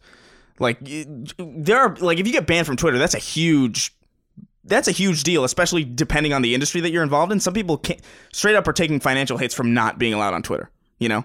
And that's like something that I think deserves to be looked at. I think these companies are far too big to have the amount of leeway that they feel like they can just like, fuck off, we're off our platform now. It's like, no, your platform dictates a lot of the conversation that's happening outside of it. Right, it's the public square argument. Yeah, I genuinely feel that way about Facebook and Twitter. Maybe YouTube a little bit less so, but like there's no direct competitor to YouTube that could even remotely facilitate the same, you know, space. Yeah, reach like or there's whatever. no like Vimeo and like VidMe, are you kidding? Or like what's Twitter? Is like Gab? Is there even a Facebook equivalent? No, but like Xbox, PlayStation, Steam, like you've got all sorts of things that basically do the same thing. Yeah, And they're not platforms for speech anyway. I will say, I mean, you even see a kind of gradient in the way that the different platform holders deal with their platforms as well. I would call Steam about as libertarian as it gets. Yeah. In terms of, and even nihilistic really, in terms of like just its community, which is one way to do it. And the market has spoken. Like Steam is so popular that Valve doesn't even make video games really anymore. Although they did just release one. But, you know, I just want people to keep in mind, like, arguing for speech is different than arguing for free speech, which is a governmental thing, period. Mm-hmm. And then the fusion between, like you said, the public square and where these companies overlap and how they can infringe on your rights is another thing entirely. Yeah. But I'm really of the mind that I would rather corporations make these decisions rather than the government. And that I just don't see like Xbox Live or Phil Spencer saying like you can't be mean to people as a free speech issue. Like you're not allowed to come into my Patreon and call people names because I'll fucking ban you. No, exactly. You know, so because it's my platform and I can ban people for whatever reason I want, frankly. You know, I choose to not get involved in the moderation of my community on various forums like Facebook and stuff. I let them handle it. I don't want to be involved. But I don't know. I just want people to kind of, the big nugget here, Chris, is we need to make a society or become a society in which expression, association, all those things are so well respected that companies wouldn't dream of doing the things Twitter and Facebook are doing. That's the solution, because there would be such a catastrophic capital consequence for them that they wouldn't do it. But we're not in that place yet. No. So you have to make different salient arguments depending on what you're making. And free speech isn't under assault in the United States. It's not. No, it's just not. So trust me, I have the Constitution tattooed on my arm, and I'd be the first one to tell you if it was. I would agree with you. Brenton Bestwick has the final question. I don't think that's his real name. He says, "Hey, Colin and Silly Chris. Love the perks since becoming a patron a few weeks ago, and here is my first inquiry." Thank you, Brenton, for writing in. "With Konami rolling out arcade classics, Castlevania and Contra, any chance we get some type of Suikoden classic collection? The first two games are considered some of the best JRPGs in the PlayStation 1 library, and the series was popular enough to get 5 entries. Really, I just want the first 3 with trophies, but I would take anything from that series. Thanks, and keep making Tuesdays great again." Suikoden really is one of these famous niche fusion RPGs that everyone claims they played, but I don't think a lot of people did. I've never played it. And they are really interesting, especially because they have these massive like you can have a shit ton of characters in your party and stuff like that. I don't know that Konami is going to release a Suikoden collection anytime soon, because remember, the 3 collections that they did release were surrounding an anniversary of theirs that they were using classic games to celebrate. I think it's much more likely that you get like a Metroidvania collection from them first, or more Contra games, which we're getting a new Contra game later this year, before they ever get to later shit. Because there's Azure Dreams and Suikoden and Zone of the Enders and all the shit that is later. And we'll get there, I think. Metal Gear Solid. I mean, that's the whole thing. Like, you can't even play Metal Gear Solid on PS4. You can't play Metal Gear Solid 2 or Metal Gear Solid 3 or you can play. I don't think you can even play Metal Gear Solid 4 on PS4. You might be able to play it through PS Now. I think so. I think you can play it through PS Now. Because the funny thing about Metal Gear Solid 4 was that they patched that game for trophies like, I want to say 7 or 8 years after it came out, which is fucking hilarious. Did they really? Yeah, did it not launch for trophies? No. When did it launch? Was that 2007 or 8? It was 2008, I think, but games didn't have to have trophies until January 1st, 2009. So any game released before that, trophies were optional. The first game that had trophies natively was Super Stardust HD, and the first game that was patched with trophies was Drake's Fortune. Oh, that's interesting. Yeah. So wow. I didn't know it was 2009. Yeah, that's a while. Yeah. It was 4 years. Well, trophies came out in the summer of 2008, but it wasn't until the SDK required developers to include them. Because I remember games coming out in late 2008, like Fallout 3 had trophies, but something else didn't have trophies, and it was like very weird and stuff like that. So, I think it was like 50 Cent Blood in the Sand or something. I think 50 Cent Blood in the Sand might have been the last game that didn't have trophies that was released, or the first game that had to have trophies. It's one of those things. That's interesting. You know, that's awesome. What a great legacy for that game. Isn't it cool? I can't think of a better. That's probably the most interesting thing about it, honestly. Aside from the fact that it's a 50 Cent game. All this knowledge is somewhere in my brain. You just pull it out like a fucking Rolodex. Doesn't really make any sense. Chris, that's all I have for this week of Sacred Symbols. Well, I guess we're done. Did you enjoy yourself this week? I did. I got to give my hands a rest. Yeah. Jesus. Stop masturbating, and you won't have to. No, I haven't even dreamt about that. Oh, really? Oh, you can't. Yeah, I can't. Yeah, it's useless. Yeah, you gotta. Give yourself a rest, huh? Now, Chris, we will be back next week for more Sacred Symbols. Remember, give us your feedback on our idea of going twice a week beginning sometime in August for our patrons. We'd love to hear what you guys think about that. You don't have to like write in on Patreon. However, you can always tweet us and things of this nature. I'd really love to hear what you guys think. And remember, you can support us on patreon.com/ColinsLastStand right now for early ad-free access to every episode of our show, the ability to submit questions, comments, concerns, thoughts, and ideas, monthly Q&As, etc. Your support there is essential. We really do appreciate it, so thank you so much for that. Chris, any closing comments? No, I'm going to go race. All right. I'm going to go rage. I'll see you guys next time. Goodbye. Take care, guys. Sacred Symbols, a PlayStation podcast, is a product of and a registered trademark of Colin's Last Stand, LLC, and is recorded right here in sunny Santa Monica, California, USA. This show is conceived by, is written by, and is produced by me, Colin Moriarty. My co-host is Chris Raygun. You can find me on Twitter at NoTaxation and on Instagram at CLS Moriarty. Chris is on Twitter at Chris R. Gunn and on Instagram at Chris_Ray_Gun. Sacred Symbols is edited by Dustin Furman. Any snail mail can be sent to the CLS P.O. Box, P.O. Box 1233, Santa Monica, California, 90406.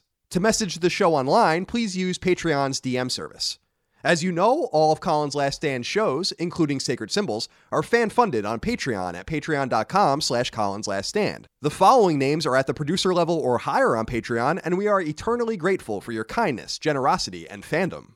Carlos Algarit, CJ Anderson, Morgan Ashley, Taylor Barkley, Sean Battershaw, Martin Beck, Eric Bishop, Mark Boggio, Eli Blosford, Michael Josiah Borison, Barrett Boswell, Daniel Boyer, Spencer Brand, Miguel Brewer, Lennon Brixey, Jimmy Brown, Josh Bushing, Austin Bullock, Andrew Burkhart, Dylan Burns, Chris Buston, Alex Cabrera, Brian Cacciatolo, Tom Cargill, Patrick Harper, William O'Carroll, Ryan Caulfield, Brian Chan, Travis Chandler, Sean Chandler, David Chestnut, Simon Conception Jr., Brad Cooley, Gio Corsi, Nick Cummings, Daniel Diamore, Colin Davenport, Mitchell Durkash, Zachary Douglas, Night Draft, David Ellis, Martha Emery, Joe Finelli, Eric Finkenbeiner, Photios Frangos, Michael Gallier, Chris Galvin, Connor Gashian, Alex Gates, Michael Gates, Salem Ghanem Al Ghanem, Daniel Glassford, Tyler Goodwin, Josh Gravelick, Miranda Grubba, Tyler Harris, Kyle Hagel, Wyatt Henry, Asa Haas, Azan Isa El Ricey, Josh Yeager, John Jameson, Jimmy Jolacure, Joshua Jonathan, Greg Juliffs, Anton K, Jeremy Key, Auntie Kinnunen, James Kinslow III, Ryan R. Kittredge, Jackson Lassiqua, Joe Lawson, Don Q. Lee, Patrick Leslie, Dustin Lewis, Keith A. Lewis, Chad Lewis, Lou and Ray Loper, Colin Love, Josh M., Ryan T. Mandel, Peter Mark, Michael Martinez, Sean Mason, Zachariah McAdoo, John McCarthy, Joe McPartlin, Andrew Mendoza, Christopher Midling, Alex Mones, Betty Ann Moriarty, Ryan Murdoch, Adam Nix, Donnie Nolan, George A. Nunez, Brian Ott, Jorge Palomino, Daniel Parsons, Brendan Peavy, Marius S. Peterson, Gerald Pennington, Enrique Perez, Nicholas Perfect, James Perrone, Jason Pettit, Jeff Pollard, Louis Powell, Lawrence F. Prokop, Andrew Ramos, Ryan Reeves, Michael Renner, Peter Reynolds, Shane Rayum, Jonathan Rice, Mark Richardson, Toby D. Riemenschneider, Austin Riley, Petro Rose, A.G. Rowe, John Scholes, Michael Shanholz, Brandon Sharkey, Toby Shootman, Joshua Smallwood, Daniel Streichars, John Tabanillo, Ahmad Tamar, Ben Thompson, Carl Tolman, Alan Tremblay, Jacob Turnbaugh, Phil Van Ralt, Raymond Vargas, Michael Vecchio, Justin Wagaman, Oakley Waldron, Isaac Wastman, Damon Weathers, Mike Wayne, Corey Wyatt, Tony Zuniga, Casual Misfits Gaming, Supershot ST, Homeworld Hub, Throw 7, Infinite, Organic Produce, Mad Mock Media, Fabian, Mubarak, Richter 86, Hugo's Desk, Andrew, Ian, Chris, Donk 2015, and Gavin.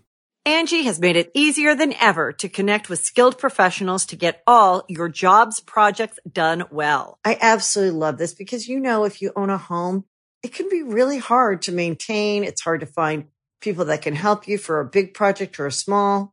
Well, whether it's in everyday maintenance and repairs or making dream projects a reality, it can be hard just to know where to start. But now, all you need to do is Angie that and find a skilled local pro who will deliver the quality and expertise you need.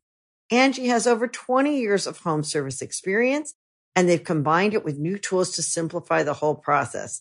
Bring them your project online or with the Angie app, answer a few questions, and Angie can handle the rest from start to finish.